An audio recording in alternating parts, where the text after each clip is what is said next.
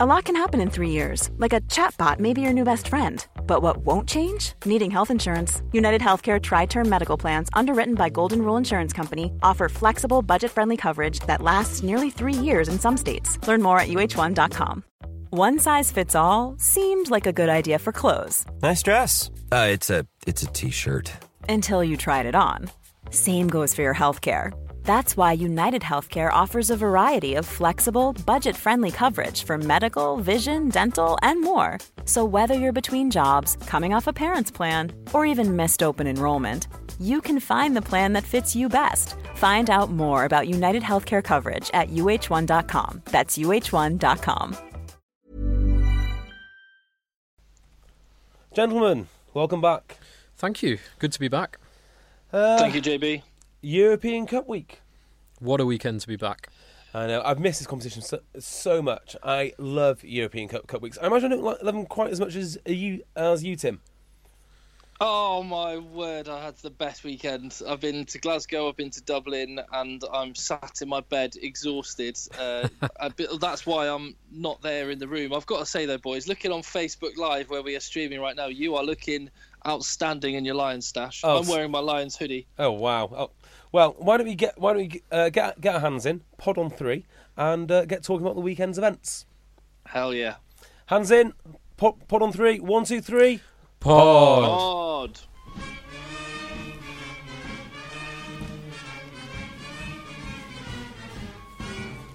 Hello and welcome to the Egg Chasers Rugby Podcast, the podcast about rugby that doesn't take itself or the game too seriously. I'm JB, joined in studio with Phil. Hello, Phil. Hello, JB. And from the other side of the country is Tim, who is... what are you doing, Tim? Well, I'm sat in bed in London, tired from a long but fun weekend. Hello, Phil, as well. Hello, Tim. Well, as Canterbury would say, you are committed to the game, Tim Cocker. And you're... Yes, they would. You're fully Canterbury stashed up, just like me and Jay, obviously. Yeah. Oh, yeah, I certainly am. I have to say that this particular Lions top that I'm wearing, we've got quite a few bits of stash over the years from Canterbury. This is one of the single nicest pieces of stash I've ever had. Yeah, it's delightful. I don't know when I was more excited, when I was opening my box full of Canterbury stash on Tuesday, knowing it was going to be Lions Day, or when I received my goodie bag with my matchweight England top, which is sitting behind me. Even though I am Welsh, it was a very exciting day. Signed by at then England captain Chris Rubshaw. Yeah, well, actually, we've got Rubshaw and we've got Hartley, which is rather good. So this is the brand new range of British and Irish Lions training and teamwear stash, which we got a little sample of. I've got to say, it's outstanding. Why don't you describe Phil's, JB? Phil, you describe what JB's wearing. Phil is wearing it's kind of like, it looks like one of the... Is it splash resistant, that, Phil? It's not. It's like almost like a track finish. Yeah. Like a tracksuit finish. It's very nice. It's lovely. Very gun hugging. Oh, the gun hugging is one of my favourite parts, as is your top, hugging those guns very nicely. Go on then, do me now, go on. So you're in a cotton, blue and red cotton t-shirt with obviously the Canterbury and the Lions logos on, with a very small Standard Life Investments logo on the shoulder. Yeah, and the small detail that I like is around the arms, which is the little...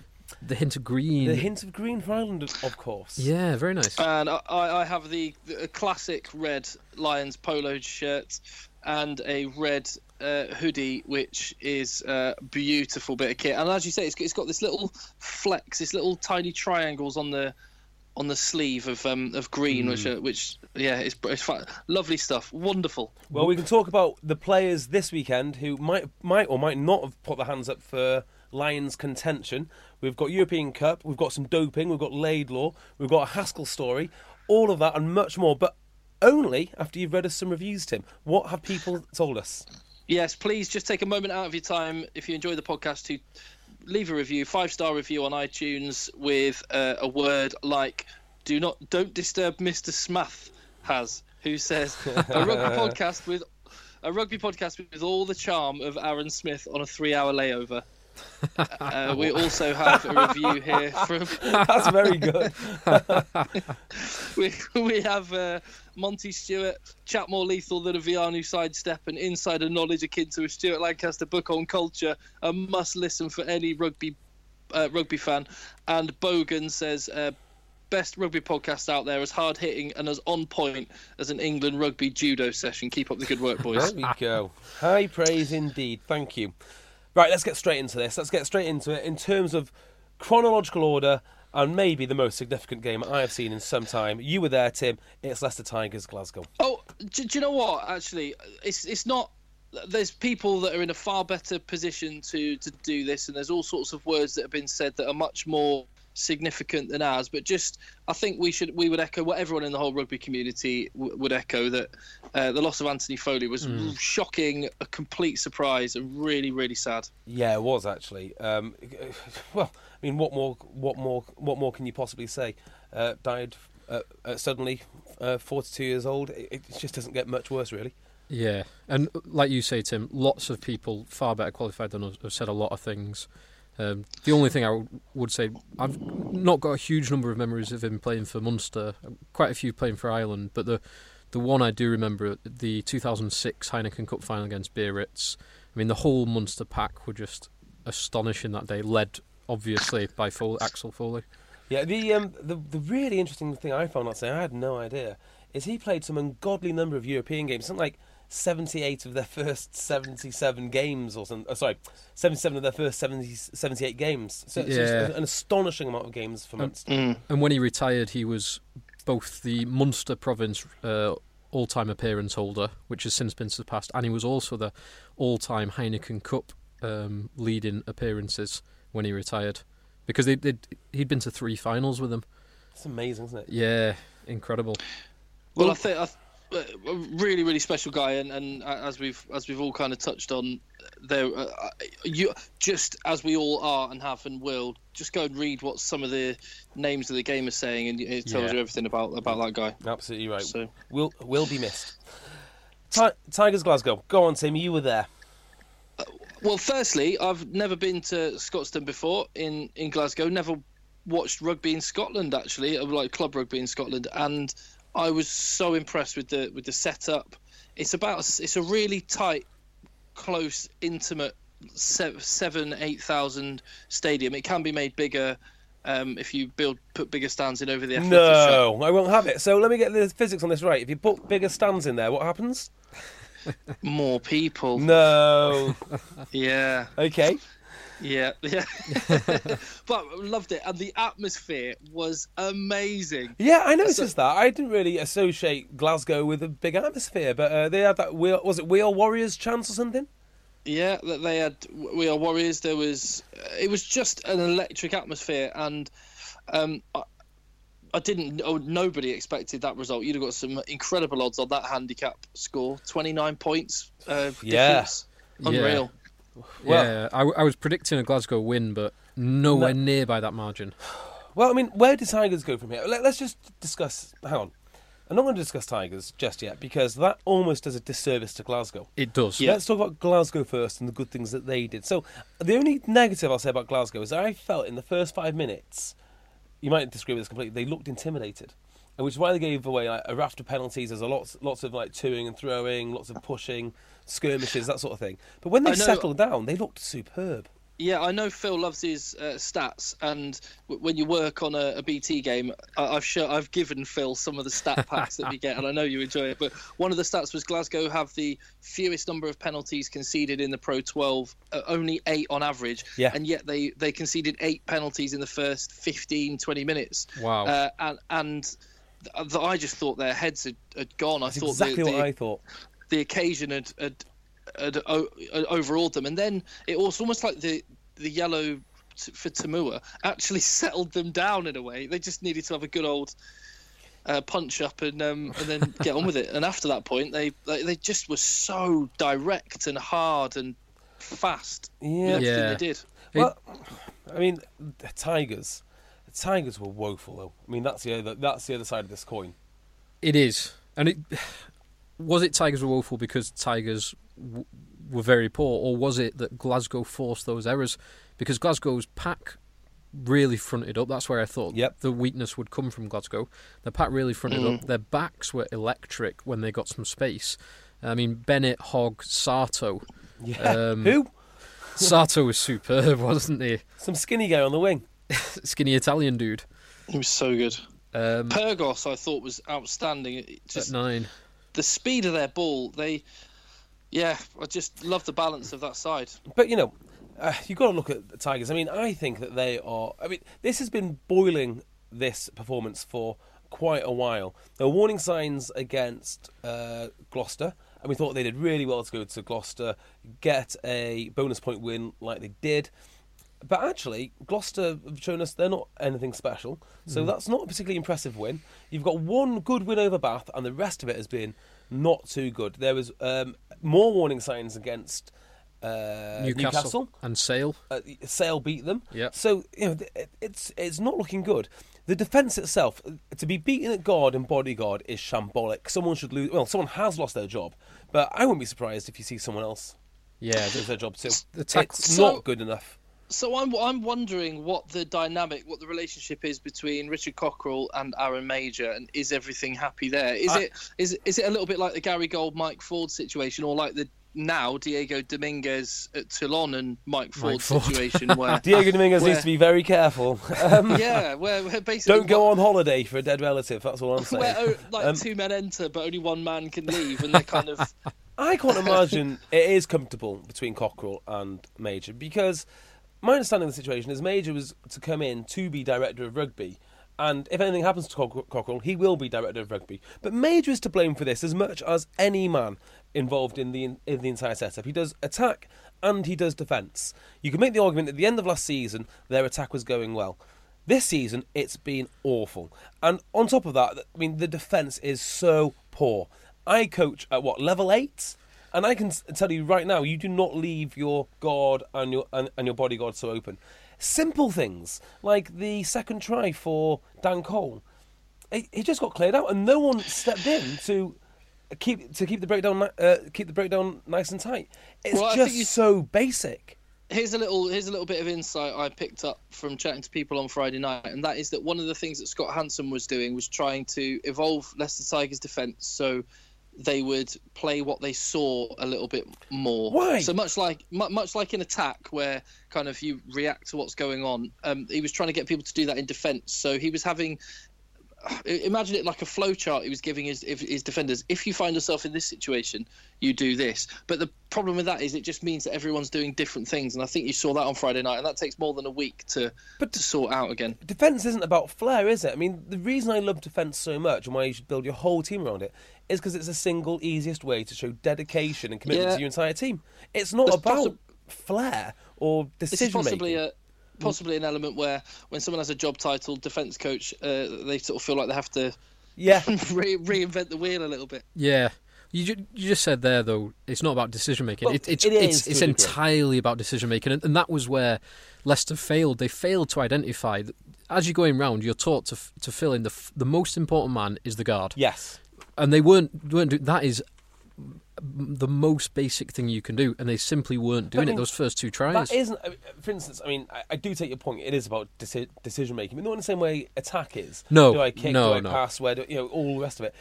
You've got certain things which are a given. Guard, bodyguard. Don't give up any space around the ruck. That is a given. You don't make a decision there. You just do it. Well, yeah, they're not making the right decision because they're not doing it. But you're right, it should not be a decision. It should just be the first man goes there, no questions asked. It was clearly targeted by Glasgow. They thought they clearly targeted it because the speed of the ball and the amount of times they sniped. Yeah. And got yardies. They obviously knew that they could, and it was they were incredibly good at keeping hold of the ball. So they didn't get Leicester straight away on phase 1, but by phase 6, 7, 8, they were just making yards for fun. It was brutal to watch, to be fair. Yeah, Leicester got embarrassed, and this is probably the worst incarnation of Leicester, or their worst defeat I have seen from that team for years. Yeah. And now they welcome. What is it, Montpellier? Montpellier. Or Racing. Is it? Are they the same group as Munster? Yeah.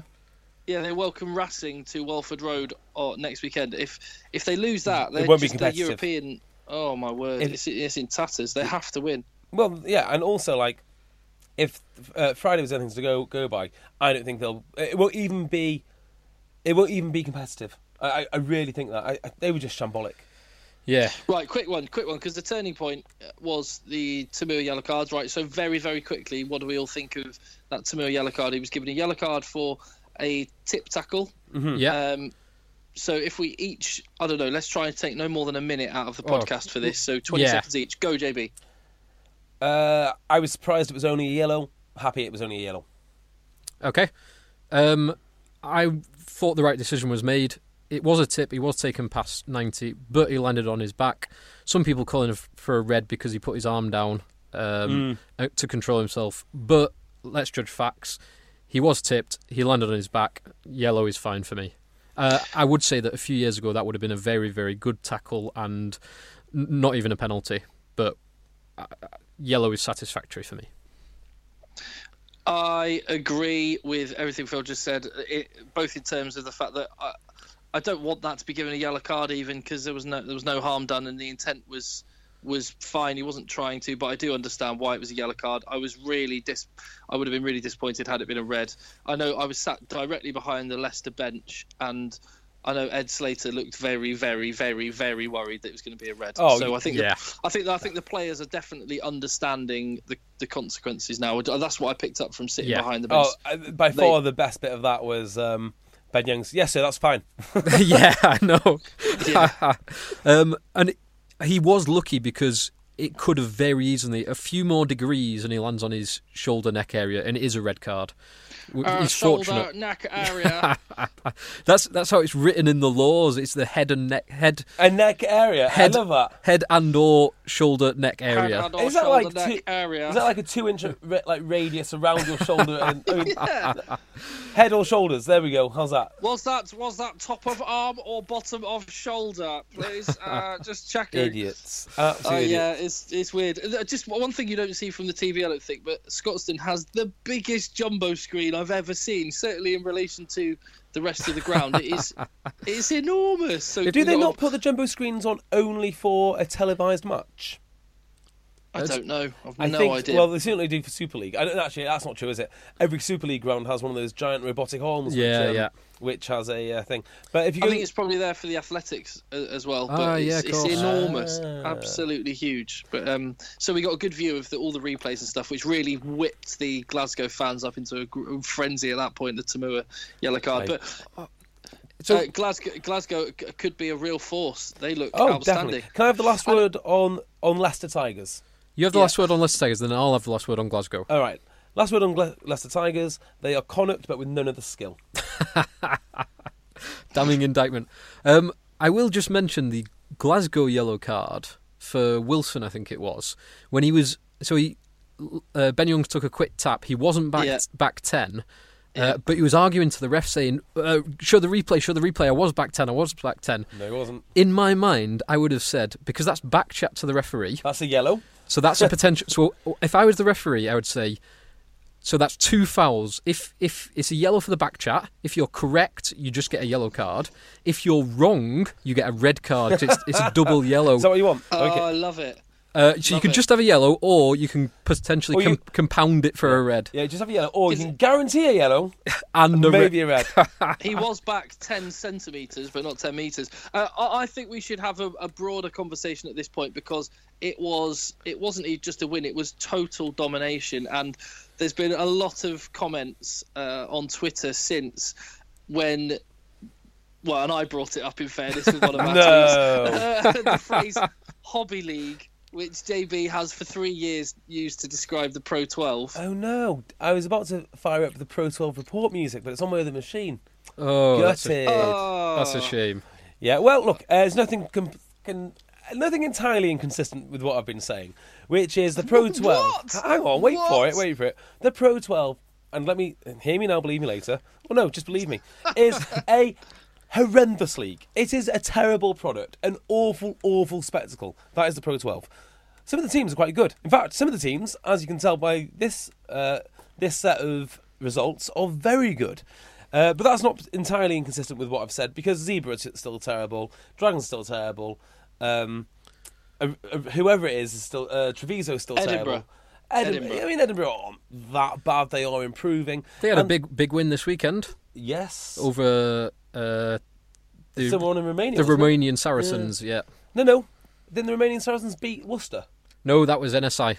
No, they got pumped by Timisoara. They're called. Right. Yeah, Okay. Timisoara Saracens. Yeah, so, the league is terrible. I always say the league is terrible, but the teams are all good, which is why I'm saying split the league at Christmas.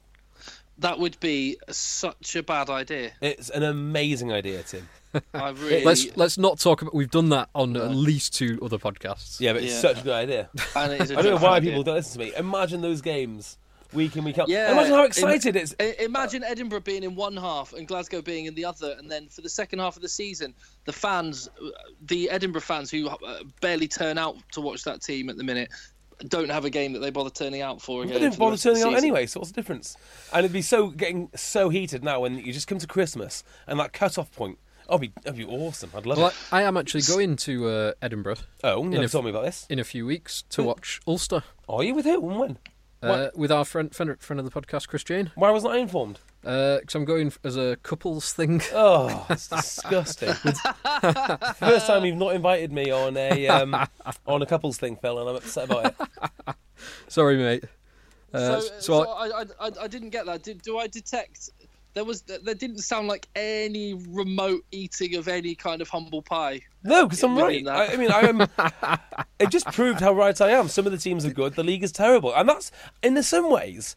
It just shows how terrible the league is and how tin pot the organisation is, that these teams are so good and yet no one watches. The TV deals are rubbish. Of course it's got its problems, like the way fans can't travel, blah, blah, blah. But that's always been my point. Pro 12 is terrible. Didn't you say that Leicester would beat Glasgow and Sale would beat Scarlets? No, I didn't actually. And a few weeks... Well, you did say Sale would beat Scarlets. Yeah. And a few weeks ago, you said that any of the top 6 sides in the Premiership would be any of the top 6 sides in the Pro 12, to which me and Tim jumped to the Pro 12's defence. Well, okay, you've probably been PC there because you don't watch that much Pro 12. Let's just see who qualifies. Yo, hold on. Before you start turning this back on me, saying that me and Phil don't know what we're talking about, let's just address what Phil said. You said that you were very dismissive of the Pro 12. I didn't think the Pro 12 teams would end...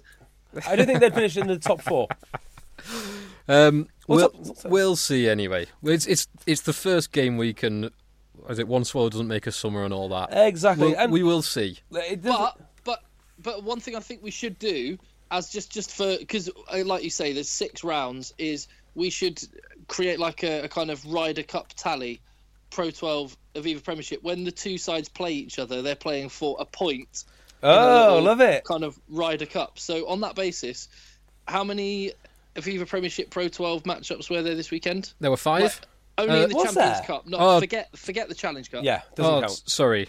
There's only one. Only talking about... No, what am I talking about? There's only one. There was 2, right? Glasgow, Leicester. And Glasgow, Leicester. Wasps. Sale, Zebra. Scarlets. Sale, Scarlets. So it's 2-1 in the Champions Cup, or 5-1 if you count both together. 5-1 if you count both. 2-1 in the Champions Cup, but that was the one was Wasps beating Zebra. But what a win! 70-point win. Yeah. So on aggregate, I guess the Premiership's winning. Exactly. Plus 70. But I mean, it does kind of demonstrate my point even Hobby more. League. How rubbish they are down. Although they're only just winning because Scarlets beat Sale by almost 20 and Glasgow beat Leicester by almost 30. Yeah, I'm going to say it's the Sale result which disappointed me the most. It's Sale don't travel well at all. No, they don't. Back-to-back hammerings. Yeah, we've seen it before. Really, really disappointing. We'll see it again. On the Sale thing, we should say that Phil's replacement, Jonathan Mills, Sale Sharks lock flanker, Jonathan Mills, didn't feel like he could confirm the lift incident on the last podcast. He was quite coy about it. But proof emerged on Friday when Brian Majority released his latest video. And I knew it. Footage from the lift. Have you watched the video? I have. It's quite funny. Brian Majority they're in there for like 2 hours. Yeah. And he keeps on shouting, can someone get us some sandwiches? Is that what it was? Any progress on those sandwiches, guys? Do you know what I would do? I'd starve them for about three or 4 hours. And then, because they're athletes and they're going to be craving the food and they're also big competitive men, I would just throw it in bit by bit. I just listen to this lift rumble. But it makes sense because there was a comment from Steve Diamond after the game when Sale were disappointed to lose at Bath. He was quite unhappy, and he said, "Oh, maybe I won't let the guys have a have a hotel before the game, and a lot of people interpreted that to mean, oh, he won't let them get quite so comfortable. But it wasn't. It was he won't let 7 of their guys, or 5, 6 of their guys get stuck in a lift for 2 hours before a match. Oh yeah, good point. Yeah, a very disappointing game. I didn't actually catch all this. I caught some of the highlights, but from what I saw, they just got completely outplayed. And Addison got completely mugged for the crossfield kick. Yeah, he stood off him. He stood off DTH Van der Merwe, and he should have hit him man and ball, which he had the time to do, but he gave him time to just power over the line. Addison had some very nice touches and a couple of times when he was out of position, but he's still looking good. Well, yeah, the crossfield. You can't take away the crossfield kick because they did it excellently, and you can't take away the charge down because again, you make your own luck. But there are 2 tries which were preventable. I think that game potentially is one of the least. Well, no, it was quite possibly as well as Wasp, Zebra, or whatever. It's probably the least important. I only see 1 or 2 teams. Well, the 2 teams could come from that pool, but I don't think it'll be Scarlets or Sale. Saracens Toulon. Yeah, Saracens Toulon. It's kind of like they're making up the numbers a little bit. Say that. Well, that leads us on nicely, I guess, to Saracens Toulon. Well, just one more point from that. And Sale didn't travel well. Scarlets did play some attractive rugby, and it was very good to see possible Wales centre pairing, JD2 and Scott Williams playing together, and looking pretty handy. So it'll be interesting to see how that goes in the Autumn Internationals. I had a bit of a discussion about this with a Welsh legend, Tom Shanklin, on the Rugby Dungeon. Yeah, and it's very interesting, isn't it? Because Wales' problem is they have all these 3 very good centres who are the top 3. But if you get rid of Jamie Roberts, you have to basically rip up everything that you've done and start again. So will they do that? And I'm not entirely sure they will. No, I'm not sure they will either. Such a hero. But he is very one-dimensional. Scott Williams potentially gives you a bit more. Yeah, I completely agree. We'll see. And let's go on to Toulon Saracens. Hang on, before we talk about Toulon Saracens, anyone wants to have a quick quiz? Okay, I could go for a quick quiz. Hello, Tim Cocker. Yes, I'm there. I'm in. I'm in always. Well, I thought to kind of encourage cross-border cooperation and the success of the Pro 12 this week, I thought I would do a quiz where you have to name the clubs that Celtic players have played for. Does that make sense? So, there's going to be a point. I'm going to give you a name, and you are going to have a point for each club you can name that this player played for in England. Right. Does that make sense? Yes. So, Celtic players playing for English clubs. Okay. I've got my docs out. I'll be on my computer, but I've got just I've got Google Doc. Don't worry, guys. I trust you both. Okay. Yes, I don't want to. There's no. It would be a hollow victory if we cheated anyway. Exactly. So you'd only be cheating yourself, Tim. But I think you would get away with it, Tim. You would be the type. So let's get into this. Gregor Townsend, you get a point for each club you played for in England. All of these. If you get the wrong club, you get negatively marked, and if you get more clubs than you should, you also get negatively marked. So Gregor Townsend, English clubs, please. Okay. Have you got anything written down, Tim? I've got 2 written down at the moment. Okay. So if he's played for 2 clubs, you'll have 2 points. Make sense? Yes. Played for 1, you get 1, but if you put on 2, you get 0. David James. Any ideas, Tim? Okay. Yeah, I've got an idea. Ooh. Here's for big points now. Ready? Yes. Peter Stringer. Okay. Oh, furious tapping by Phil. Did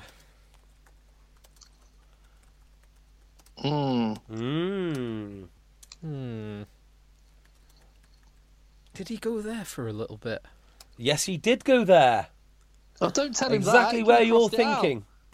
I didn't see what he's written. I didn't. No, I didn't. Can you see what he's written? No. You can confirm on Facebook that he cannot see anything I've written. I don't know if he did go there. Well, this is like tactical because actually, if I'm not sure about one, I should exactly not say it because you don't want to get marked negatively. Yeah. John Leslie. Oh, Ugh. Didn't Right. he have the thing with Abby Titmus? Not the same guy, but Google thinks it is. Alan Bateman. Ooh. Only 2 more to go. wait. John Leslie. Alan Bateman. Okay. Gareth Delve. And last one is Scott Murray. Scott Murray. That's not the. Who am I? Suddenly I started thinking of this. Bill Murray, transsexual witch. Who was that? That's McLeod. Oh my god, I've not done well in this at all. All right, so let's go for number 1. Gregor Townsend. What? Wait, Oh, wait, whoa, wait, whoa, wait. whoa, Whoa, I'm whoa, still whoa. trying to think of those. Yeah. Okay, I'll run through the players again. And if you're on Facebook Okay. Live, play along. Got Gregor Townsend, David James, Peter Stringer, John Leslie, Alan Bateman, Gareth Delve, Scott Murray.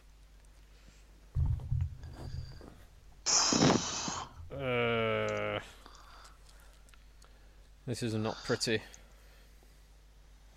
All right, then. So we're going to crack on, boys. Okay. Gregor Townsend. Who have you got, Tim? Gregor Townsend, I've got Northampton Saints. Yep. I also have Northampton Saints. I was sure about that one, and I don't know whether to roll the dice on another one. Okay.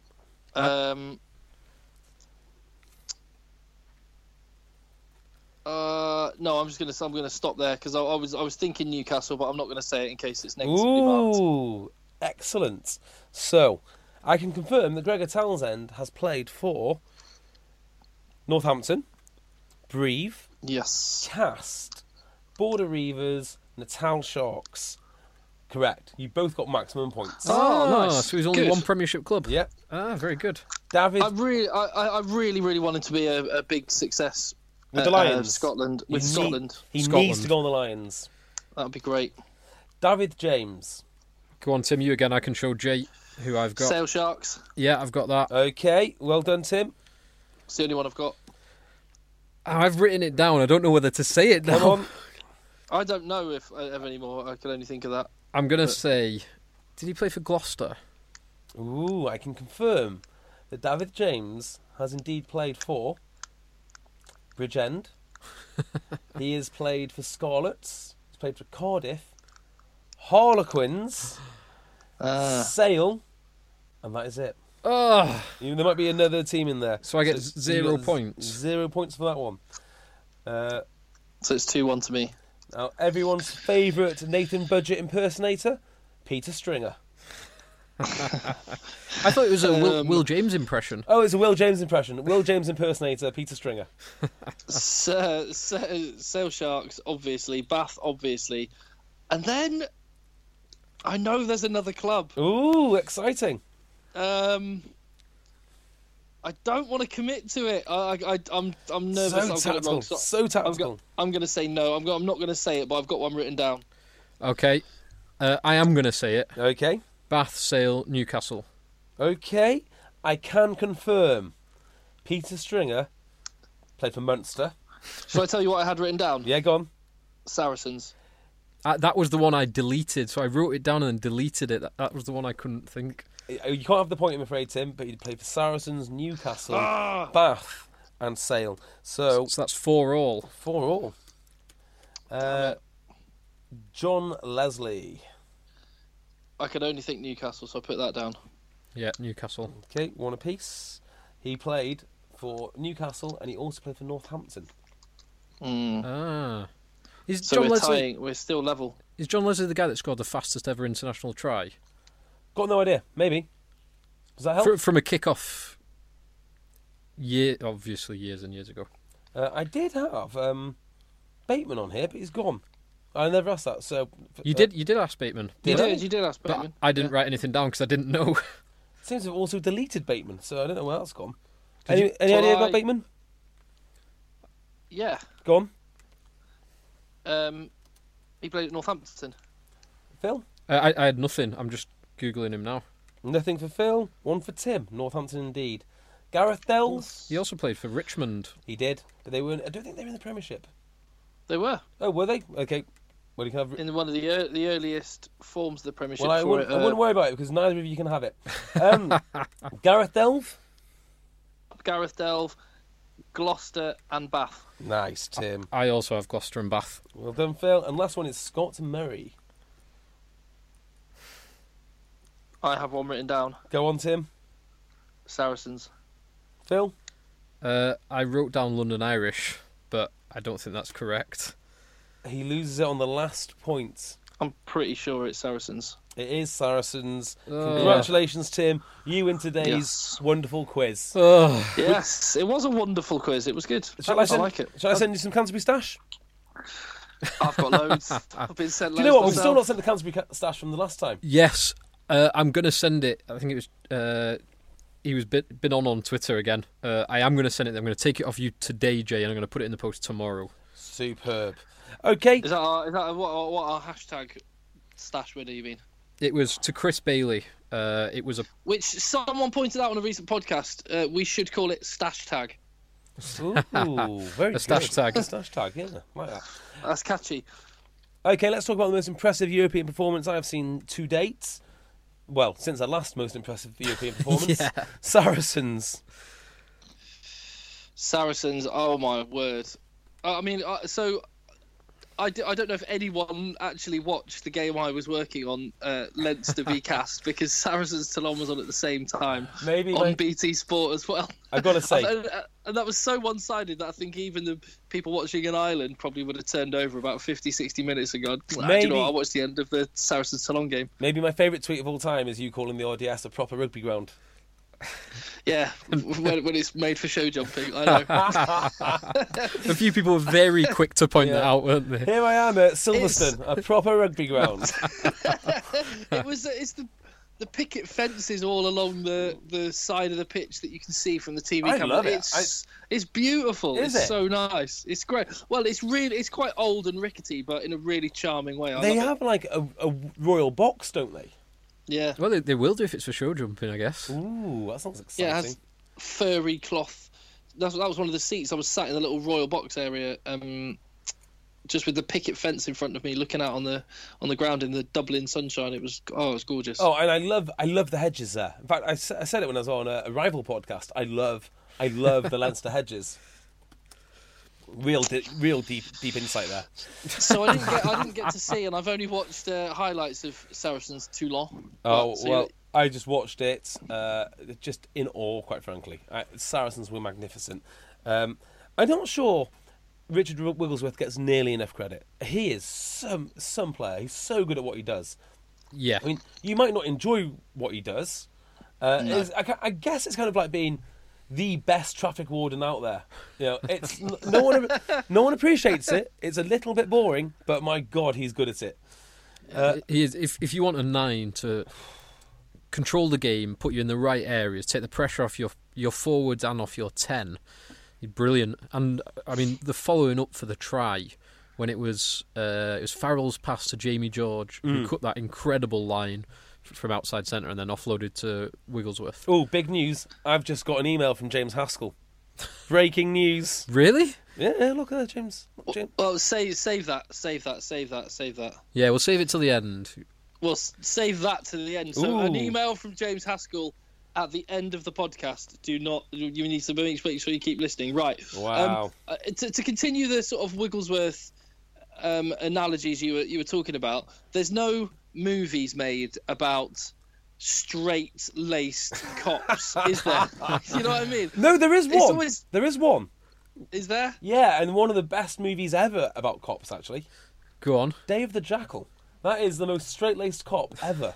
A guy who just checks his facts over and over again. Nothing flash, just checks his facts. Okay, well, so maybe there is one, but generally you're like the Mel Gibson in Lethal Weapon ones, where someone totally maverick. That'd be Dan Robson. No. That's more likely to put bums on seats or to have movies made about them. But Richard Wigglesworth is very effective. But yeah, Richard Wigglesworth must watch what's his name play at Bath. Matawalu, and just look disgusted at what he sees. What are you doing, you amateur? You may score 50-yard tries 1 in 5 games, But what about your box kicks? What about your basics? Yeah, and the number of times you get caught with a ball and the service for poor George Ford. Yeah, what kind of man gets caught with a ball? That's what I want to know. Yeah, he was magnificent. To be fair, all of Saracens were pretty magnificent. Yeah, in that first half, that was one of the most complete performances from a team I've seen. And to do it in Toulon's own backyard was more impressive. And is that right? They've never been beaten in European competition there? At the highest level, at the top-tier European competition, they never lost. The one thing I thought about this game is, I wonder if prior to the match, or during the lead-up to the match, how much studying Toulon had done on Saracens. How much do they really know about them? Because they might have seen a video or typed in Saracens on YouTube. But I doubt it's that much. And you can guarantee that Saracens knows everything about Toulon. And I think that's the difference, isn't it? It's a preparation. So a really interesting selection. Toulon selected Samu Manoa and Gorgodze as their second row pairing. Yep. So monstrous second row pairing, but they're really back rows, and they're tall enough and big enough to play second row. But it's not the same as having Cruis and Itoje, who are prime line out forwards.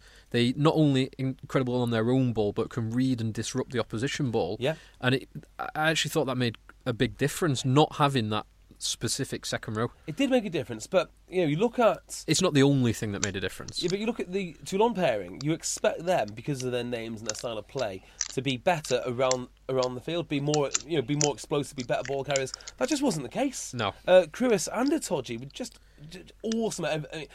I don't want to say awesome and amazing every time I say something about a Saracens player, but that's the only way I can really describe them. And the most impressive man on the park, particularly in that first half for me, was Mako Vunipola. Yeah, can't disagree with that. His carry... No, actually, no. I do disagree with that. Okay.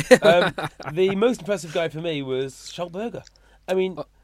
Schaltberger in a very different way. His hands, his work rate, his tackling. I mean, he seems to have just picked off from where Jack Berger left, which is high work rate, heroic tackling. And I hate to say it, he might have even added something else. Well, that I think is the difference between Saracens last year and this year. So that Schaltberger has reinvented his game. We've said it before. He can do the real tough stuff, but his hands now are absolutely incredible. And Saracens almost didn't have that, or a forward with that capability last year. And now his link play, he takes off so much pressure from Farrell or Lozowski by being that link man.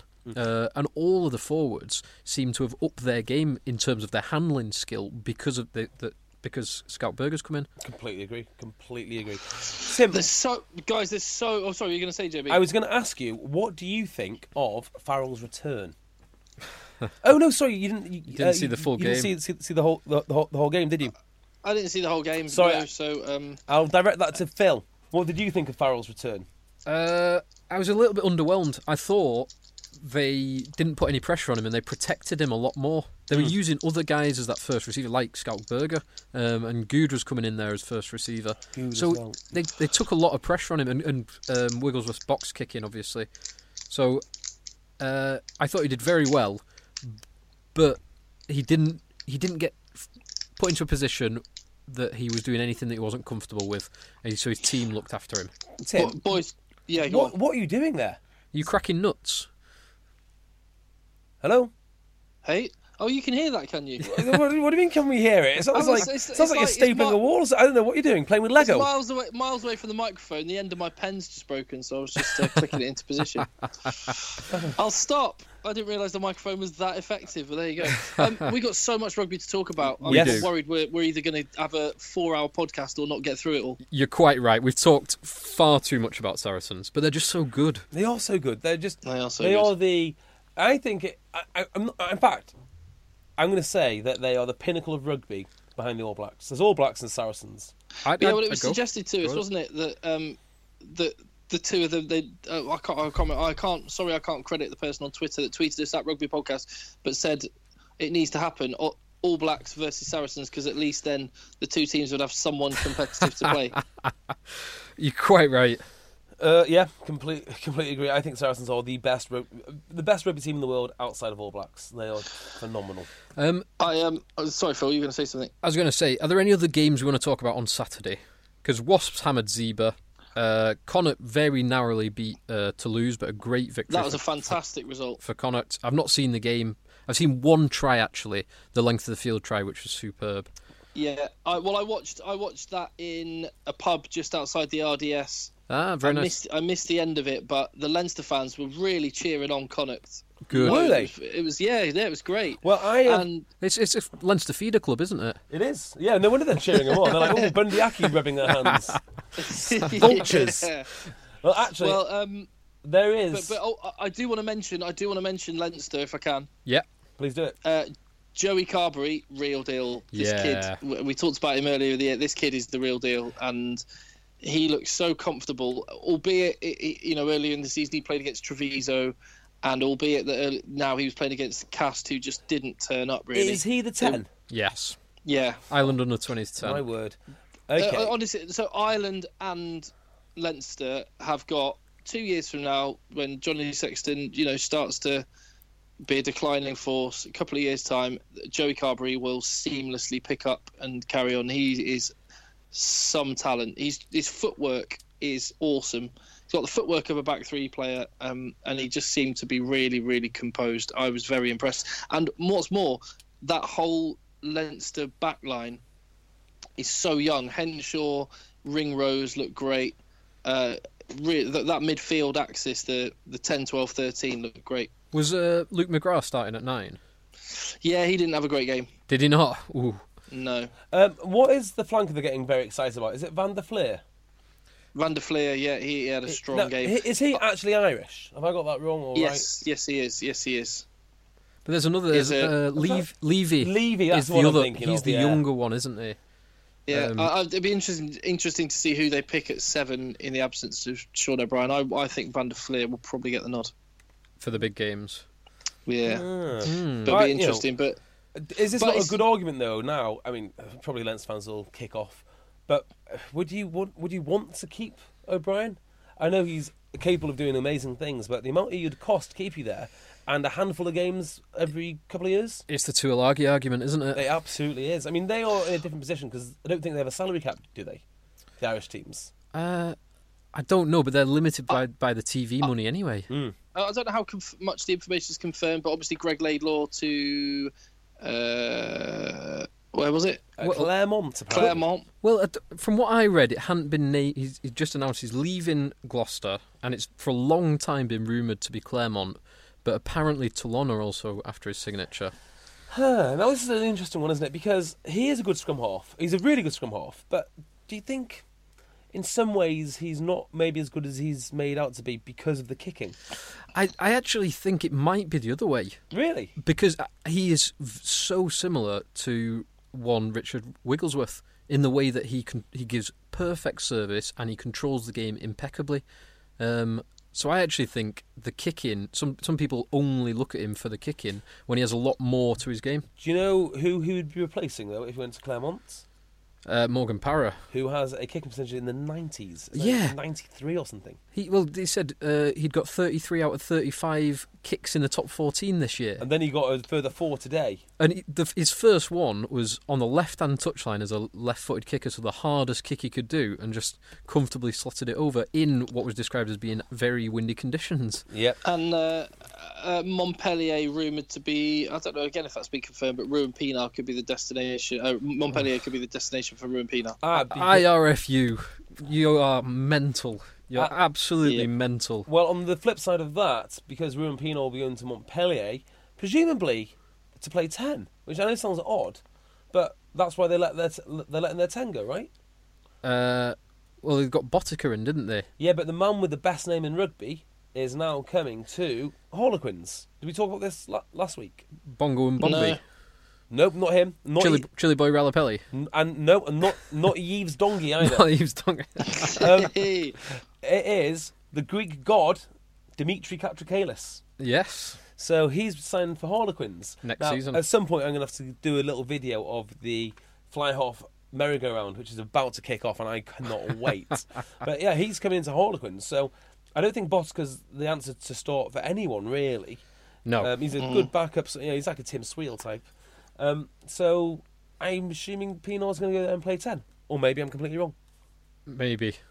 But then they've got Nick White, unless he goes back to Australia as a 9, haven't they? Yeah, they have.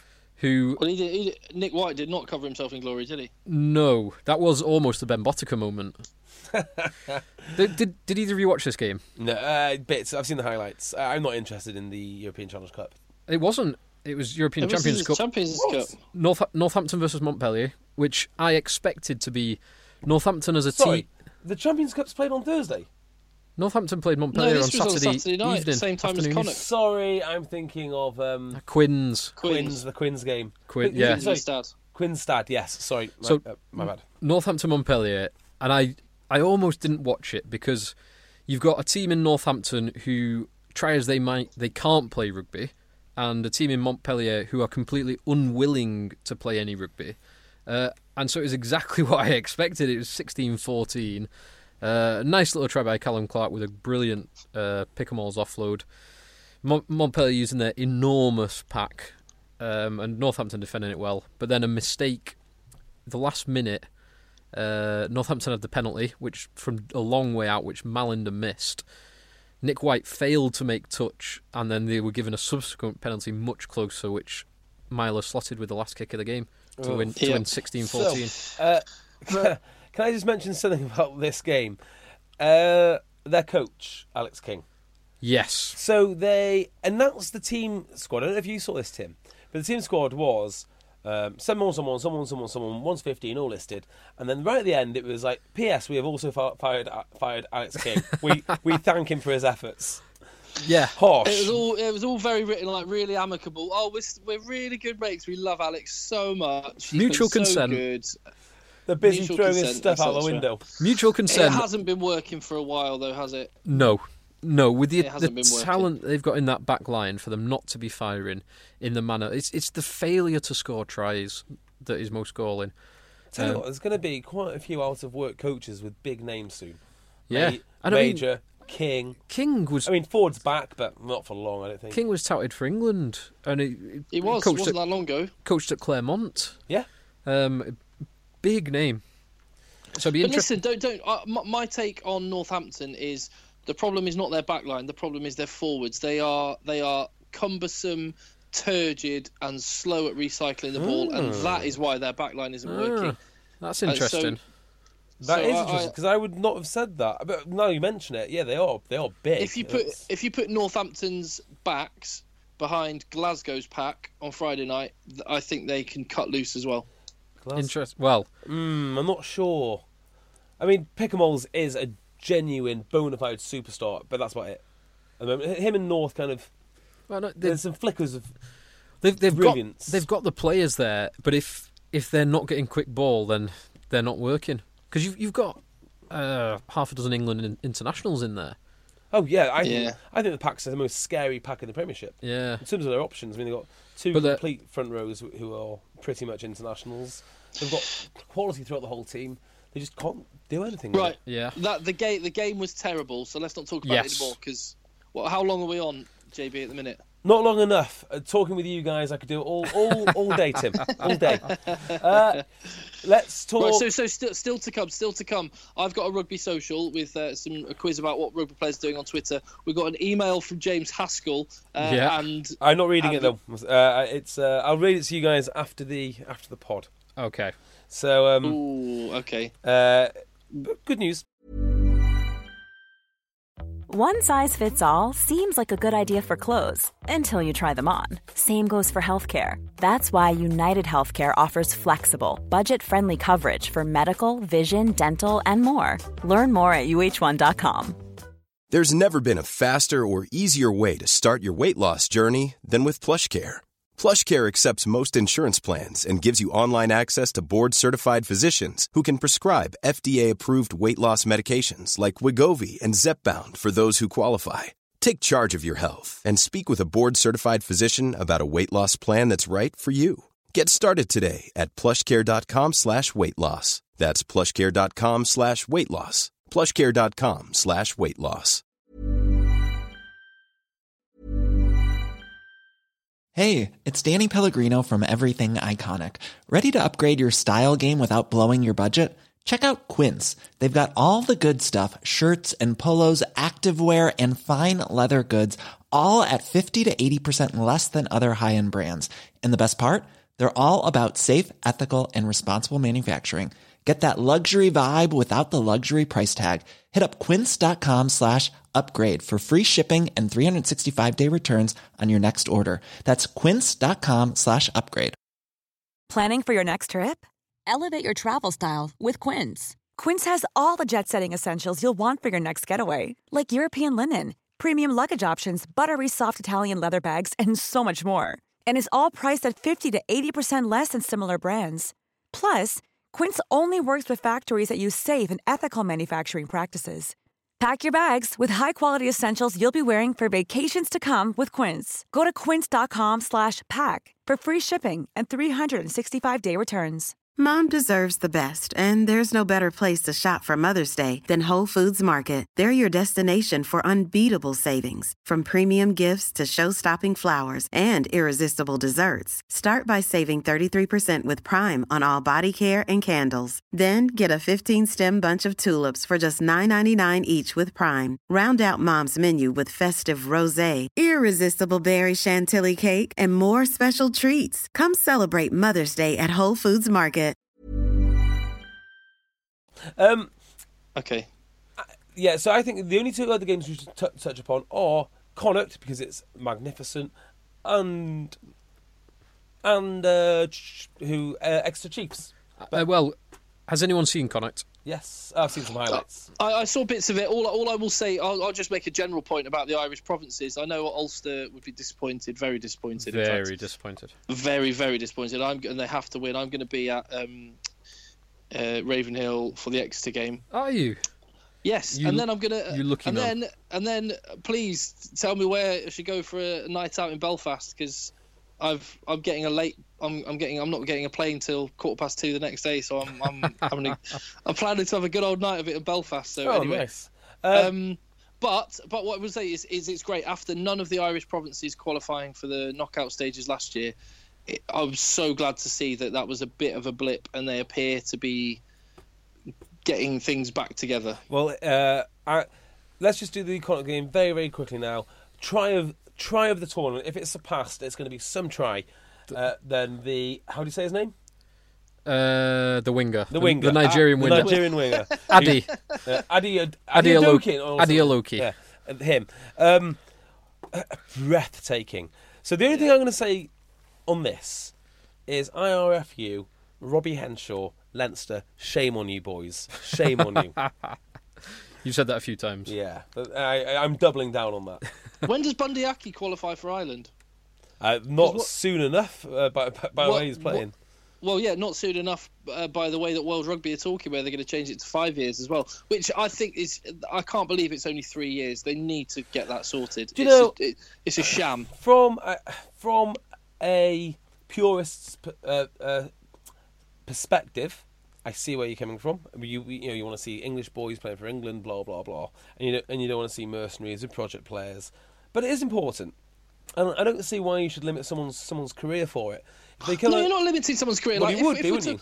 If we're talking about a family that emigrate and go and live in another country, then yes, I completely understand that person shouldn't be compromised by decisions out of their control. But if aged 19 you take a megabucks deal to go and live, it doesn't matter if it's megabucks or not.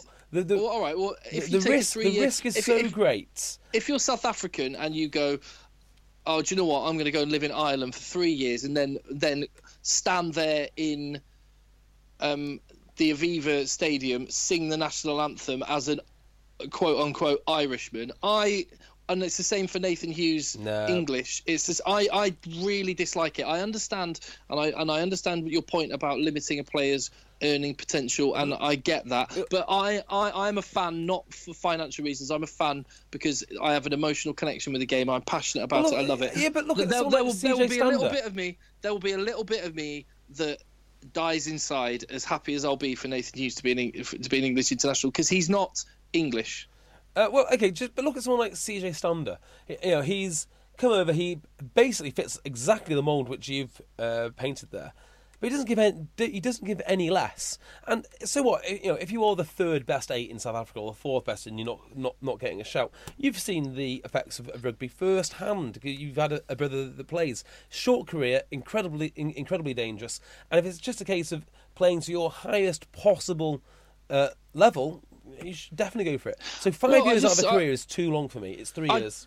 I just said I understand that point of view, but it's I just find it a bit ugly and distasteful. And like with Premiership, the smaller clubs say, all that happens is Man United, Chelsea, Arsenal, all these big clubs buy the youngsters and then put them in their reserves, and then they end up never really making it. I really, really dislike it. So the sooner that World Rugby make it 5 years or 6 years even, the better for me. Phil, let me guess. You've said 6 years. I've said 3 years. Phil thinks 4 years. Yeah, split the difference. Yeah, there we go. 4.5. Consensus. Consensus, Phil. Boring consensus, Phil. Exeter. Schooled. Absolutely schooled. Yep. I think Claremont are going to win. This was the tournament so one-sided. It wasn't even funny, and it wasn't in terms of they were more dominant, or they had a load more territory in possession, or their scrum completely destroyed them, or their line-out completely destroyed them. It was how clinical Claremont were. Yeah. And when they got those chances, their forwards and backs handling was both brilliant. This is probably the highest praise you can actually give. Claremont was Saracens-esque.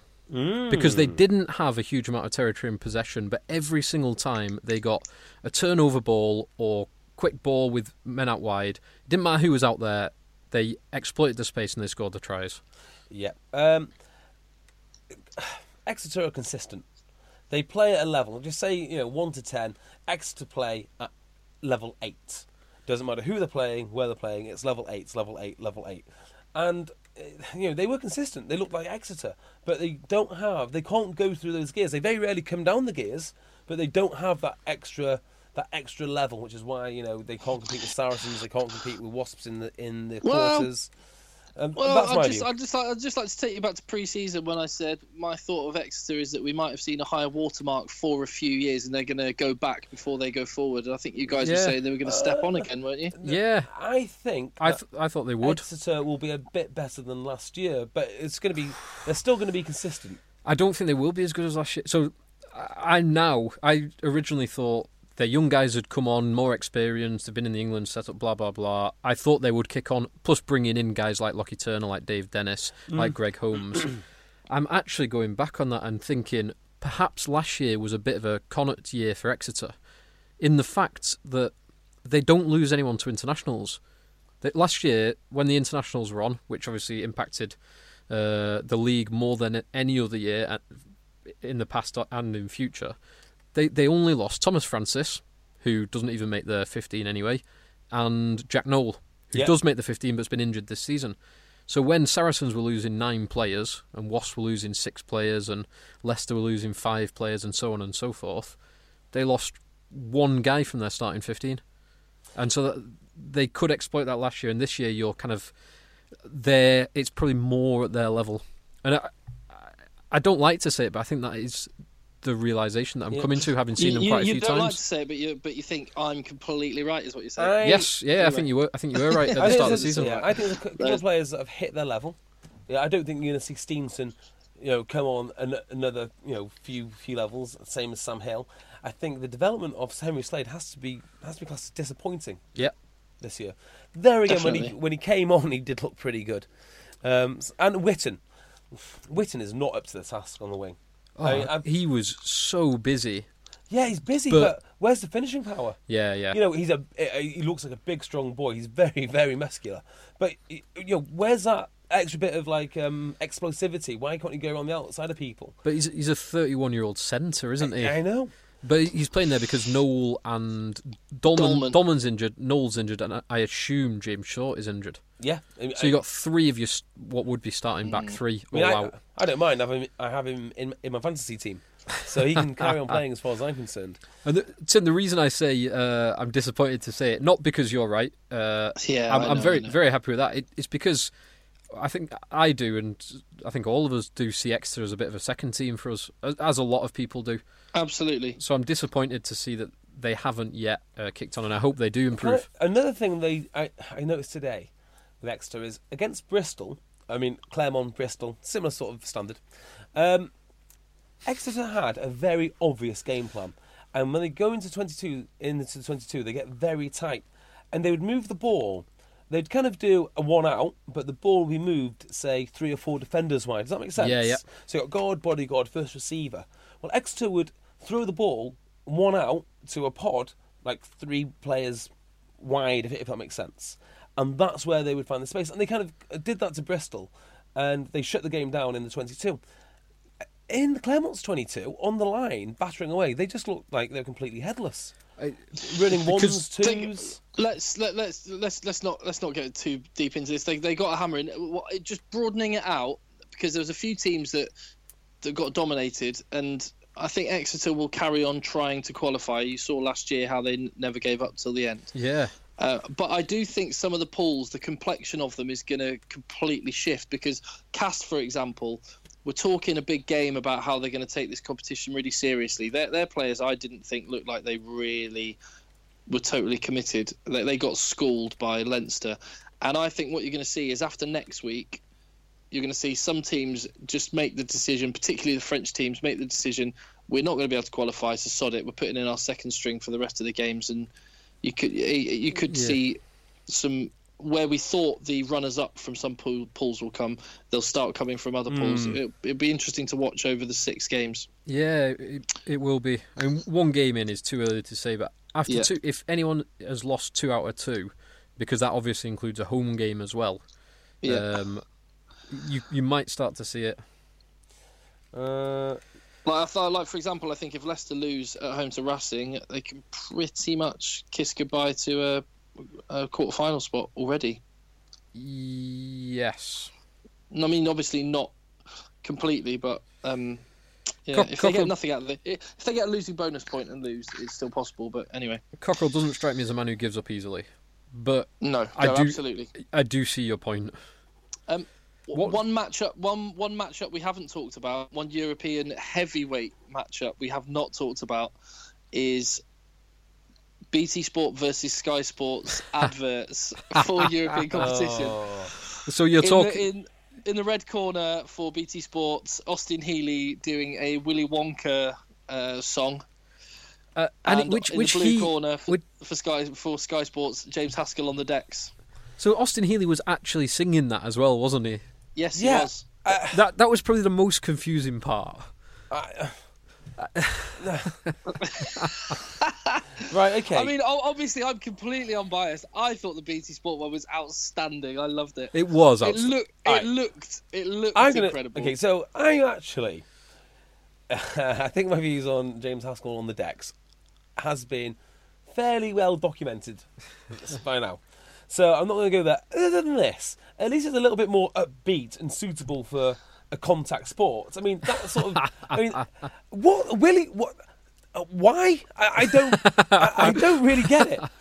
Like the production value on the Willy Wonka advert is great, but why? What does it have to do with anything? It doesn't really make me get excited. What was the little strap line at the end, or what's the song called? I got no idea. What is it? All you have to do is dream, or nothing but a dream, something like that. Yeah, well, I mean, hey, you work for BT and you don't even know what the strapline is. I love my rugby and I don't know what the strapline is. I'm just confused. I'm rifling through my pockets, getting ready to spend money on sweets.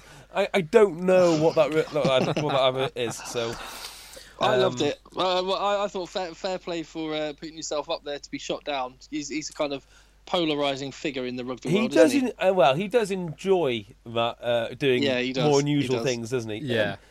There is a bit of an obsession with rugby players wanting to be DJs. Apparently Dan Carter likes to get on the decks. Does he? Obviously there's DJ Church. On the dicks. On the Hang deeks. on, is that Dean Carter likes to get on the dicks. Oh my god. Are you sure you don't mean like of a yacht? Maybe it is yachting that he's into.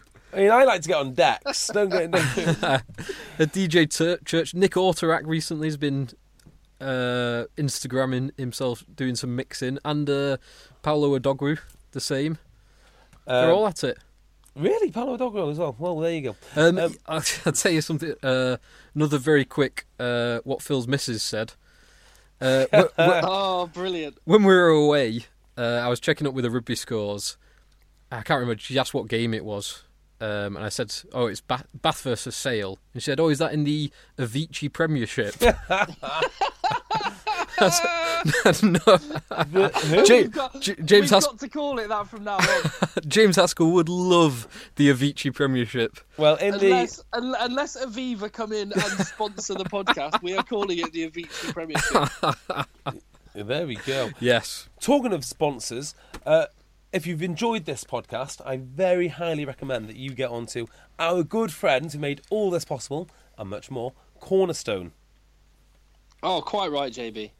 Do you want to do the bump for 10? You're very good at this. Well, I wouldn't even get onto our good friends Cornerstone if you enjoy the podcast. If you listen to the podcast and you hate it, get onto Cornerstone as well, because it's not about the podcast. It's about getting yourself the best quality razor that you can get for a very, very cheap price because you're listening to this podcast. So Cornerstone are the best razor on the market. That's a fact. We're not bullshitting you on that one. It is the GQ award winner. Beat Wilkinson Sword, beat Gillette. If you've got one of those in your bathroom cabinet, you're using an inferior product.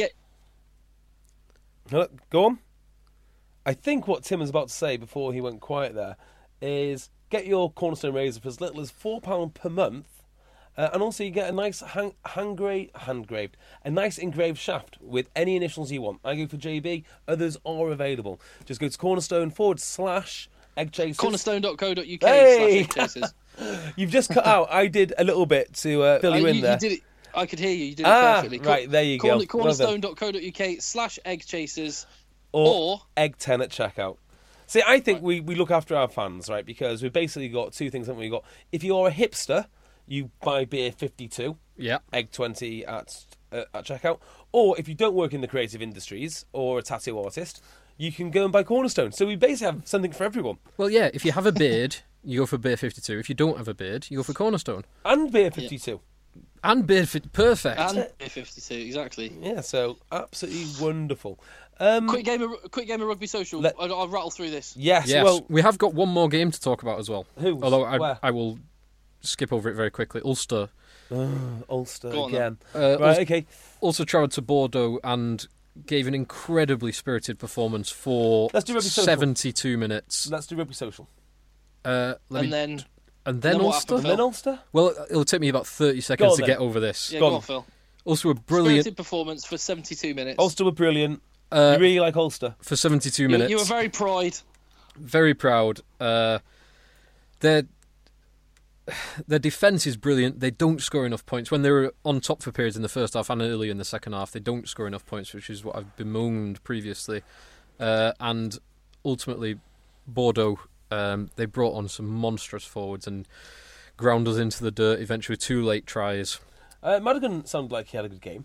Madigan did all right. Adam Ashley-Cooper did all right. They brought on a Fijian winger who, when Ulster were starting to tire, he ran riot and created the first of their 2 tries. Now, I understand Bordeaux have the biggest crowds in the French league. Hold on. You a second ago you were like, oh, we have to talk about this. This is my life, Tim. Yeah. As soon as someone starts talking rugby, I'm like, oh god, here we go again. And then 3 minutes later, I'm into it. This is how I operate. Apparently they've got the biggest crowds in France. Did the atmosphere seem good? Did the crowd seem lively? The crowd seemed very good. The pitch was awful. Apparently been very heavy rain. But yeah, the atmosphere was very good. And you can tell by some of the names of the players that they've got there that they obviously do get a big crowd. They obviously do have some money behind them. Very nice. Very nice indeed. Rugby Social, then. I've been keeping an eye on what some of the rugby players have been up to on Twitter. Okay. So this is Ellis Genge watch. A little bit. Genge Haskell watch. So, okay. Question number 1, James Haskell. Play along if you're watching, or JB and Phil, you two go head to head. Chloe Madeley has been cheating on James Haskell with, according to one of his videos the Hask uploaded this week. Is it Freddie Flintoff, Is it Dwayne? Is it Derek Chisora? Is it Dwayne The Rock Johnson? Ooh. So I tell you what, I'd never thought I'd say out of all the people I'd want my wife to be cheating with, it would be Freddie Flintoff. You wouldn't want to come home like mid-afternoon, quick, unexpectedly to walk into The Rock, or Derek Chisora might even be scarier than The Rock. So don't knock off early from work, I guess, is the moral of that story. What's your answer? Flintoff. So I saw something on what's the Sky Question of Sport programme? Is it They Think It's All Over? Yes. That was League of Their Own. Is it League of Their Own? Oh yeah, I think it's all over the BBC one. League of which Their is now Own. all over. Which was a staged fight between Flintoff and Haskell. But I didn't really see much behind it, so I'm going to also say Flintoff. Even Flintoff's got a boxing background.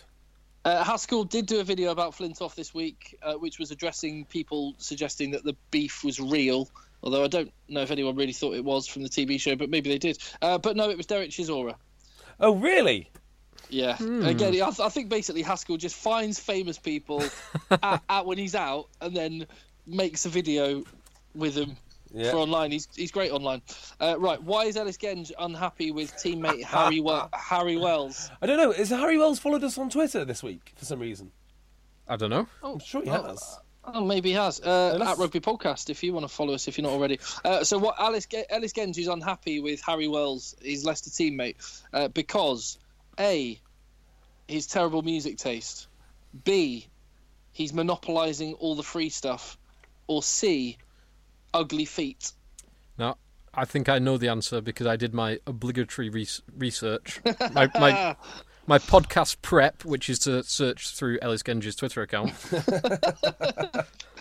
So you go first, Jay. Ugly feet. I think he's taken all the free stuff. Yes, correct. What free stuff is this? Timex watches. Basically, most rugby players have a Twitter account to blag everything they can. Yeah. Yes. And we go from one Leicester prop to another. Fraser Balmain accused teammate Graham Kitchener of being what? A, not able to drink. B, being a wizard. C, being nothing but a body. Oh, sorry, that is it. Or C, being nothing but a body. So Fraser Balmain said of Graham Kitchener, he is either A, not able to take a drink, B, being a wizard, or C, nothing but a body. Wizard. I was going to also say wizard. What's the darts player, the wizard? Oh, really? You think it's linked? Maybe. I'm going to call him a wizard. You're both right, but actually all three were right. That's pretty much what Fraser Balmain said of Graham Kitchener. God, he's nothing but a body. The wizard can't take a drink. The wizard can't take a drink. Wow. They call him the wizard. He also calls him Mr. Lover as well. Fraser Balmain's got a bit of a fixation with Graham Kitchener at the minute. Maybe there's some beef there. We should stir that pot. Yeah, we should. I'm fine. Oh no! Finally, Tim's gone blank. Where's he gone? Hello, Tim. Come in, Tim. I can. Oh, he's gone again. I heard him briefly. Oh, Jay Bree. Yes. Jay Bree. Got you. Yes, I can hear you. Jack Knoll this week has warned about what clothing dilemma. Is worried about which clothing dilemma. A, his trousers being too tight. No, not a problem for Jack. B, wearing budgie smugglers. Maybe. Oh, or C, I know his belt. Or C, his belt and shoes being not an unmatching colour. I know which one I'd worry about, belt and shoes. Yes. That is constant worry. Yeah, I mean, not a day goes by I don't worry about that. I am going to say it is B, budgie smugglers. What was number one? His trousers being too tight. Trousers being too tight. I'm going to say, because he had a hamstring issue for being overloaded in England camp last week. Interesting. I'm going to say his trousers being too tight because he's got strapping on. Can I tell you exactly why I think it's B? Go on. Because I believe it's part of the Tom Johnson naked calendar shoot. Oh, there is. Correct, Jonathan Beardmore. Boom! Ooh. Now, I tell you what I would like to see. I would like to see Jack Knoll, Danny Cipriani, and not. That is my. I giggle on a daily basis about that nickname. I can't believe if Jonathan Mills was an England player or a Wales player, that would have been tabloid news. Yeah, our friends in the travelling community will not like that nickname. So Dan Mugford, Jack Knoll, aka Danny Cipriani, him, and of course the new guy who's just joined Sale, who is Josh Charnley. Yeah, they're the core of my boy band. Like they're a little bit more alternative, a bit of a hipster. No, they're not. Not hipster. Not. They're like hipster chavs. No, I tell you what they are. They're my core full-time staff of my brand new coffee shop. Yes, baristas. Barista Yes. Chic. They could be a boy band called Baristas. Barista Chic. No, Barista Chic. Oh, I'm into that. I just need to find 2 more because you need to do it in a 5, don't you? We could have a 3, couldn't you? Yeah. I think five would be better. 5 would be better. 2 more. If you got another suggestion for our boy band Barista Chic, let us know. I love that name. I love that name. Sometimes I impress myself, boys. Brilliant. Shall we wrap it up? Other than a end of pod hashtag. Now this we've got. Well, is important because I got into this now or after the fixtures for this weekend? Because we've got 2 other things to do. We've got to quickly mention the doping. Yep. And then fixtures for next week, and then the end of pod. It should be the last thing we do. Right. Okay. Let's do the fixtures then. Well, let's quickly mention that doping then. Yeah, so when I was in France, it was L'Equipe, which is a French sports newspaper, and they were reporting that 3 Racing players, including 2 former All Blacks, Dan Carter and Joe Rocococo, alongside Juan Imhoff, had tested positive for steroids. And some media outlets were using this as clickbait and were putting All Black star test positive for steroids, click here to find out. Now, the details of the story is, yes, they have tested positive for a steroid, but a steroid is a classification of a drug based on its chemical formula rather than its attributes. And the steroids are cortisoids, which are all to do with reducing inflammation and pain killing. And so there's anabolic steroids, which are like testosterone to build muscle, right? And these are, I guess they could be classed as catabolic steroids, which for cats. For cats. Yeah. Anabolic steroids is to build muscle. Catabolic potentially has the effect of breaking down muscle. Right. But they're not taken for performance enhancing. They're purely taken for medical reasons. Not only that, but there are multiple ways to have these taken, half of which are legal anyway, and half of which... are you struggling? Yeah, go on. And half of which are legal if you have a therapeutic use exemption. TUE. So there is no issues at all with this. There's the worst case scenario is they've taken something which they're allowed to take and didn't notify the authority, didn't tick the right box when they were taking it. So it is a complete non-story. Does this? I was going to say there hasn't really been a lot on it over here, so that probably indicates that it is a non-story, pretty much. I did get excited when I heard that Dan Carter was on steroids.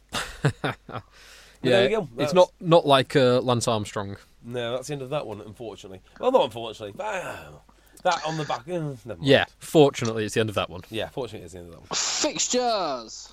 Okay, so we're obviously European Cup again, back to back. Yeah. We'll ignore the Challenge Cup for now. I'm sure there's some great games if your teams are involved. You can mention what the games are, but no, I'm not really bothered. Don't. No, this is already a very long podcast. All right. Friday night, I'm working this one. Ooh, go on. Over in... Are you coming to see it at the AJ Bar? Oh, yeah. Well, I think all 3 of us are there. Yes. Providing Sale stump up some tickets, which would be nice. Yes. Have you inquired about that? I have inquired about that. Yeah. They're usually pretty good with us, so yes. Yes. We will hopefully see you there, Tim. First time I'll have seen you in weeks. I know. If you weren't working for BT Sport, I would have forgotten what you look like. So Sale will get rolled over at home, but it'll be quite close, I think. Sale to win. You're tripling down. So Tripling down. last 2 weeks, you've guaranteed that Sale will win. Yeah, but this time they definitely will. Okay. I just think Toulon are the perfect team to get back on the horse on the horse against. Toulon are not the Toulon of 2-3 years ago. They're definitely no, not. But I still say Toulon will win. Toulon are going to win, aren't they? So I don't know what else to say. Saturday, the first game in Pool 1, Munster v Glasgow. Tim, kickoff. Can I ask? Yeah. Do you know who you're working with on Friday? Do you know who the crew is? I believe. Well, what do you mean? Who the crew is? For instance, there was Is it Sarah, Elgin, Flats, and I think Bayfield? it's Sarah Elgan. Yeah. Okay. So it will just be you and Sarah. Is that how it works? No, there'll be Austin and Austin or Ben or Ben Baifs. Baifs will be presenting. I don't know. It could be Craig presenting anyway. But no, there'll be like Ugo or really boring question. Do you know on European Cup weekends? Do the team get really stretched because they've got to send God knows how many people everywhere? Yeah, you could see that. Yeah, you could, couldn't you? Because on some of the coverage it wasn't quite up to their usual standards. Yeah. Okay. Does that make sense? Hopefully not. Hopefully you're not referring to the reporter that was at Glasgow or. No. I don't mean like that. But because you usually have like all the presenters in one place, don't you? But it feels like on a European Cup weekend they don't have all the interaction because they've only got like 3 guys here, 3 guys there. They're basically on skeleton crews. Or have I got that wrong? Yeah. I don't think it's on skeleton crews. I mean, on the Sundays it comes from the program comes from the studio, and then they throw out to a couple of guys that are in one place and a couple of guys in another place, etc. So, but no, they do. It's a logistical. I know that the guy who's organising the logistics of getting people from place to place after this coming weekend, after round 2, is taking a few days off. I can imagine. It sounds like a nightmare. Because the people are one thing, but getting those trucks, the sound and engineering trucks. They hired the trucks. But how many can you hire? If you record, it's like one of the big. It's a huge company apparently that they take these production trucks from. Really? Telegenic. That's the one. Ah, okay. Yeah. Well, you won't take them across the channel and drive them down to France. There'll be some that are kind of based in England and Scotland and Wales. There'll be some that when you go to Ireland you use. They'll have them there, and then some when you go to France you use them there. So yeah. That's quite interesting. So you don't know who you're working with on Friday? No, I don't. I haven't had my the call sheets and stuff through yet, so to be confirmed. But I'll be there Friday anyway. Saturday, Munster will open their European account, obviously as a result of the postponement in Paris.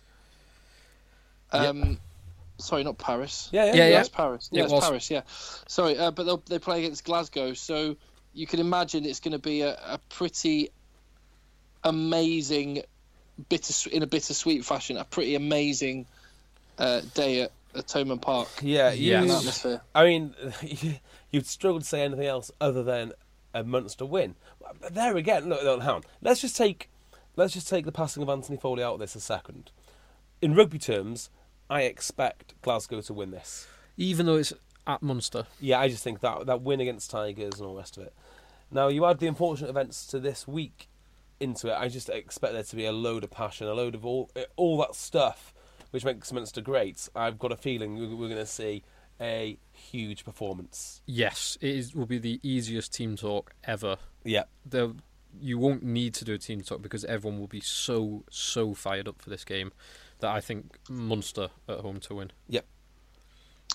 I'm going to go along with both of you as well. I think the dynamic has changed.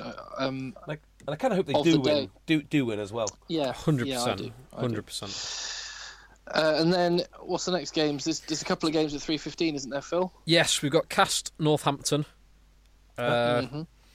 which will be interesting. Cast didn't really show up, but they're playing at home, and Northampton. Oh, Northampton? I'm not sure what to make of it. Cast I think it's for going to me. be tight, ugly, and I'm going to go for Cast. Yeah, it will be. It won't be a pretty game. Fine. And then we've also 3:15 got Clermont hosting Bordeaux. Don't know. Which Couldn't tell you. should be good. Well, home team always wins in France. There you go. I can't tell you. Yeah, and Clermont, they did look very, very good.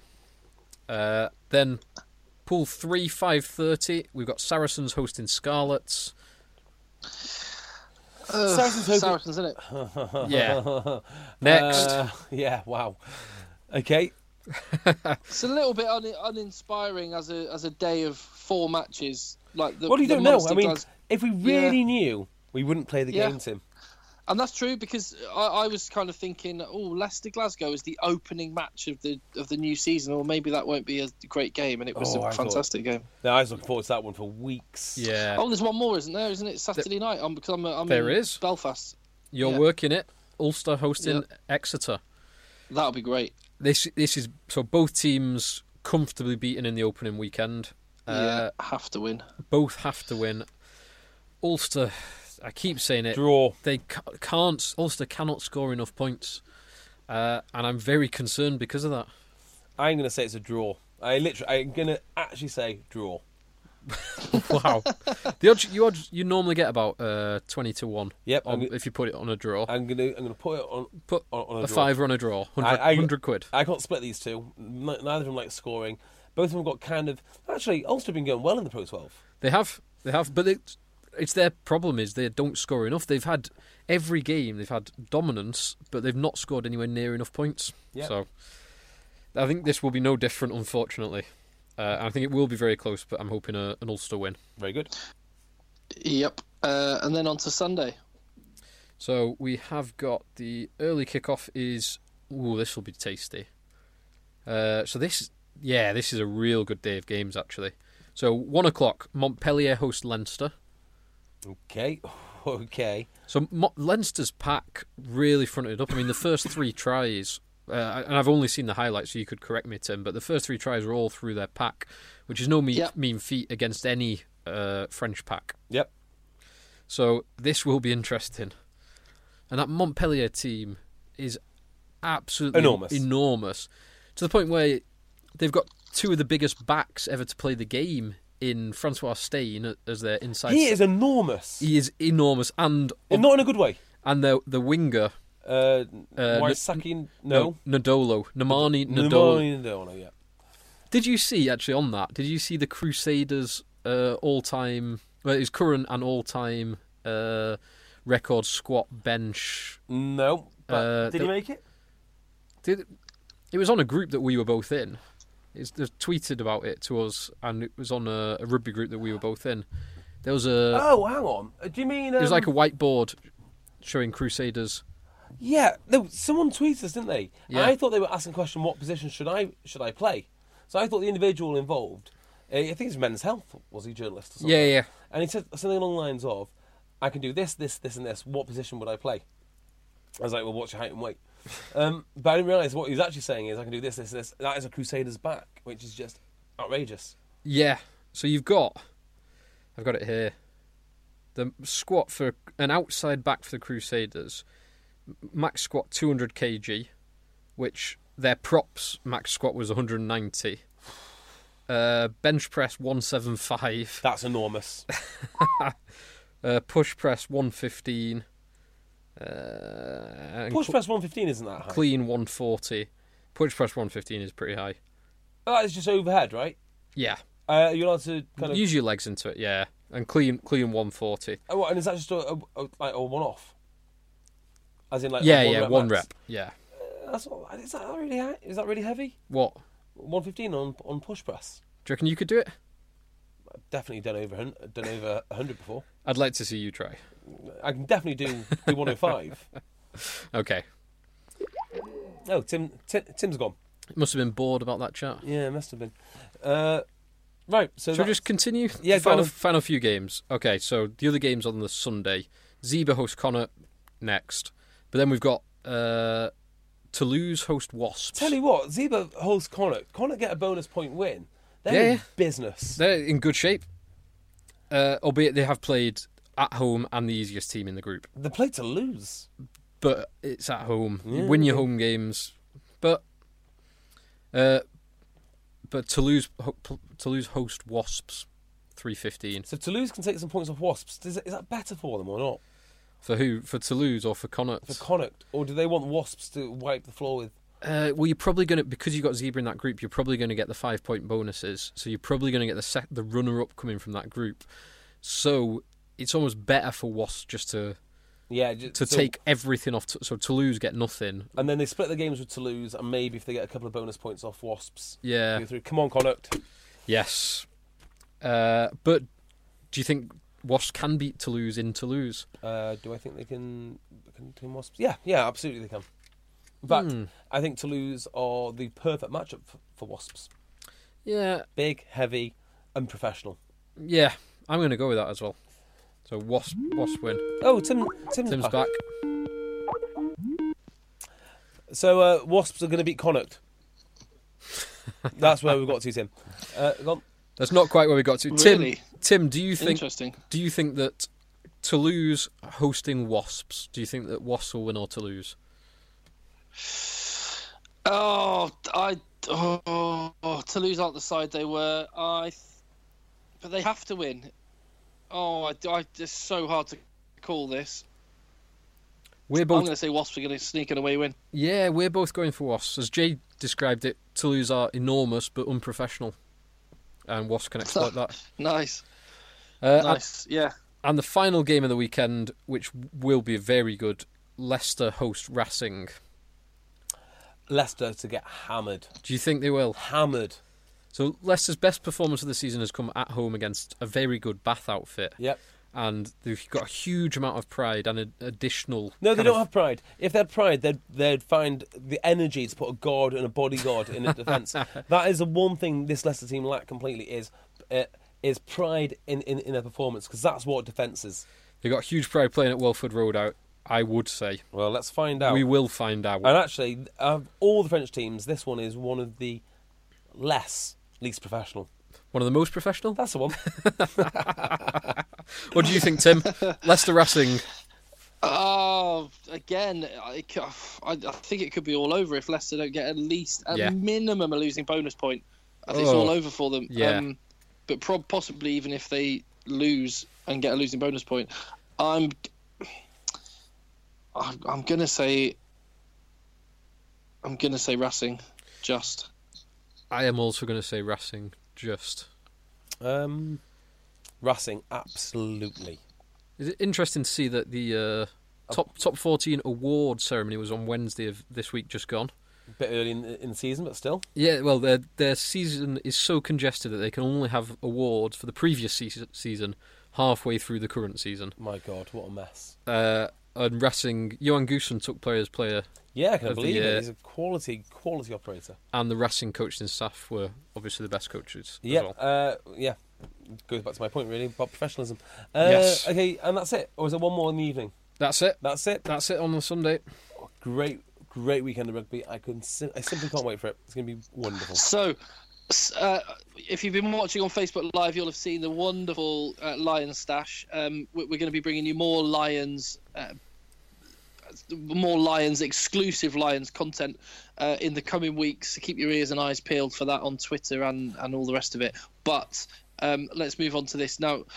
We've got an end of pod stash tag. Yeah. So let me just tell you about how this came about. Someone sent me the video of James Haskell sending decks, and I tweeted out to the Hask, probably unwisely. I said, why? I sent it along the lines of, James, why the decks? Why? And he took it in the wrong way because, being James Haskell, I imagine he gets a lot of idiots that think that they know about rugby giving him grief. We are, as I think comes across occasionally in the podcast, huge James Haskell fans. Yeah. Huge James Haskell fans. I'm nodding along for the Facebook Live video. Yep, there you go. I'm nodding as well. So we're going to try and get him onto the show, and we think we can entice him with a hashtag. Well. Let me just fill in a little bit of the gap. So he went. He didn't just say, "Oh, you said that about the decks." He's been told by other people. He's been told enough by other people that he's aware of us. He's aware of us, but he's aware of a podcast who slates him, but it's not us. Okay. Right, yeah. Okay, so right, yeah. Got you. So there could be other podcasts out there who are not as nice to Haskell. So we think that's cross wires. So James Haskell was under the impression that we just slag him off on our podcast, which Correct. we would never. Which when there's stick to be dished out, we will dish out stick, but then so would the Hask, and so does the Hask, and he gets that. Exactly, So, mate. and then we give credit where credit's due as well. I think and love where love is due too. A couple of weeks ago, I described his first Test match performance against Australia as one of the most complete back row performances I've ever seen. I think I might have described him as England captain before they appointed Hartley. So there is a lot of love here. A lot of love. And there's a lot of love, but equally, that Instagram picture where he was DJing to Billy Vunipola after one of the Australia matches. I think you had quite a large sigh as well, but that's okay. You're allowed. It's opinions, and you're allowed to do that. Yeah, absolutely. However, we like I say, me and JB have been pincer-acturing Hask, going, "Come on, Hask, we love you. Come on, let's get this. Let's do this dance. Let's make this happen." So what should the? Because a stash tag has to be fairly short and snappy. Do we want to do something very blunt, like Egg Chasers love Haskell? And then copy us at Rugby Podcast, at James Haskell, hashtag Egg Chasers love Haskell. Yeah, and if he comes on, we'll do something. Maybe a personalised message to you or something. We'll sort something out. We've still got a load of stash to give out as well. Yeah. Who So are we we've got a giving load stash to? Do we know? Well, the previous, which is probably about 4 weeks ago that we said we'd do it, and I will post it tomorrow, is to Chris Bailey. Right, fantastic. And right, so there you go. We've got a big box. We've got a war chest of stash, which we will give to you potentially.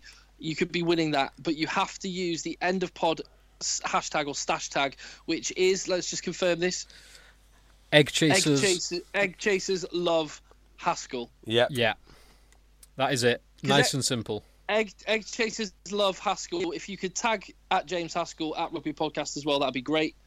But Egg Chasers love Haskell. Please use that hashtag. It will help us get the Hask on the pod. That will be like two worlds colliding. It's just like dream. They say never meet your heroes, but you can interview them, so that's fine. And one last thing for me, you'll notice in the corner I have a Jaguares shirt. I'm not going to say anything more about it other than this. Happy 40th birthday, Dave Etchells. We are turning into that sort of show now. Okay. What? Don't you worry about it. That's all I'm going to say. That's all I'm going to say. No. Hold on. Have you taken ownership of a Jaguares shirt in exchange for a shout out? No, I haven't actually. That's exactly what it sounds like. No, it's not. Someone offered me a Jaguares shirt. I'll tell you. Okay, I thought I'd lost the Jaguares shirt. I was terrified that I'd lost it. I thought I'd taken it to rugby, worn it to show off in front of all of my new teammates, and left it there. So that's why I've not mentioned it. It's not been on the wall. So someone texted me the other day, and generally he's kept his name anonymous. And he said, "Do you want a Jaguares shirt? Do you have one?" And I said no, because I also got confused. I thought he meant Pumas. So I definitely want a Puma shirt. So he sent it. He said, "The only thing you need to do for me is say happy birthday to Dave Etchells." So happy birthday, Dave Etchells. So you have got a free shirt for a shout out. So you have taken ownership of a Jaguares shirt. Well, we've got two Jaguares shirts now. Yeah, so when I asked you the question, have you just taken ownership of a Jaguares shirt in exchange for a shout out? And you said no. You were making me the answer was yes. You were making me sound like Sam Allardyce at a lunch. That's not how it quite came about. Very good. You've changed. No, We've he's changed. exactly the same as he's always been. I don't do anything for money. True, I mean, changed. I'll tell you one thing I noticed because I was going through the airports this weekend. One thing that has changed and is going to massively affect the New York journey. So I hope they hurry up and give us the dates. But blooming exchange rates. Oh my God! That must have hurt you in France, Phil. It did. Yeah, it did. It did. Well, I've got a cunning plan to circumvent exchange rates, and I'll tell you later, boys. Okay, to keep that off. Nice. Keep that off the podcast. Oh yeah. I'm very, very pleased with myself. Right. Okay. Let's leave it there, shall we, chaps? Yeah. Don't hang up on me. Okay. I won't hang up on you, Tim. Find us on Twitter at Rugby Podcast. You can find me at J Beardmore. You can find Tim at Cocker. And until next week, leave us reviews and all the rest of it. Goodbye, Phil. Goodbye, JB. And goodbye, Tim. Goodbye, JB. Goodbye, Phil. All right, let's turn off Facebook Live. They're done.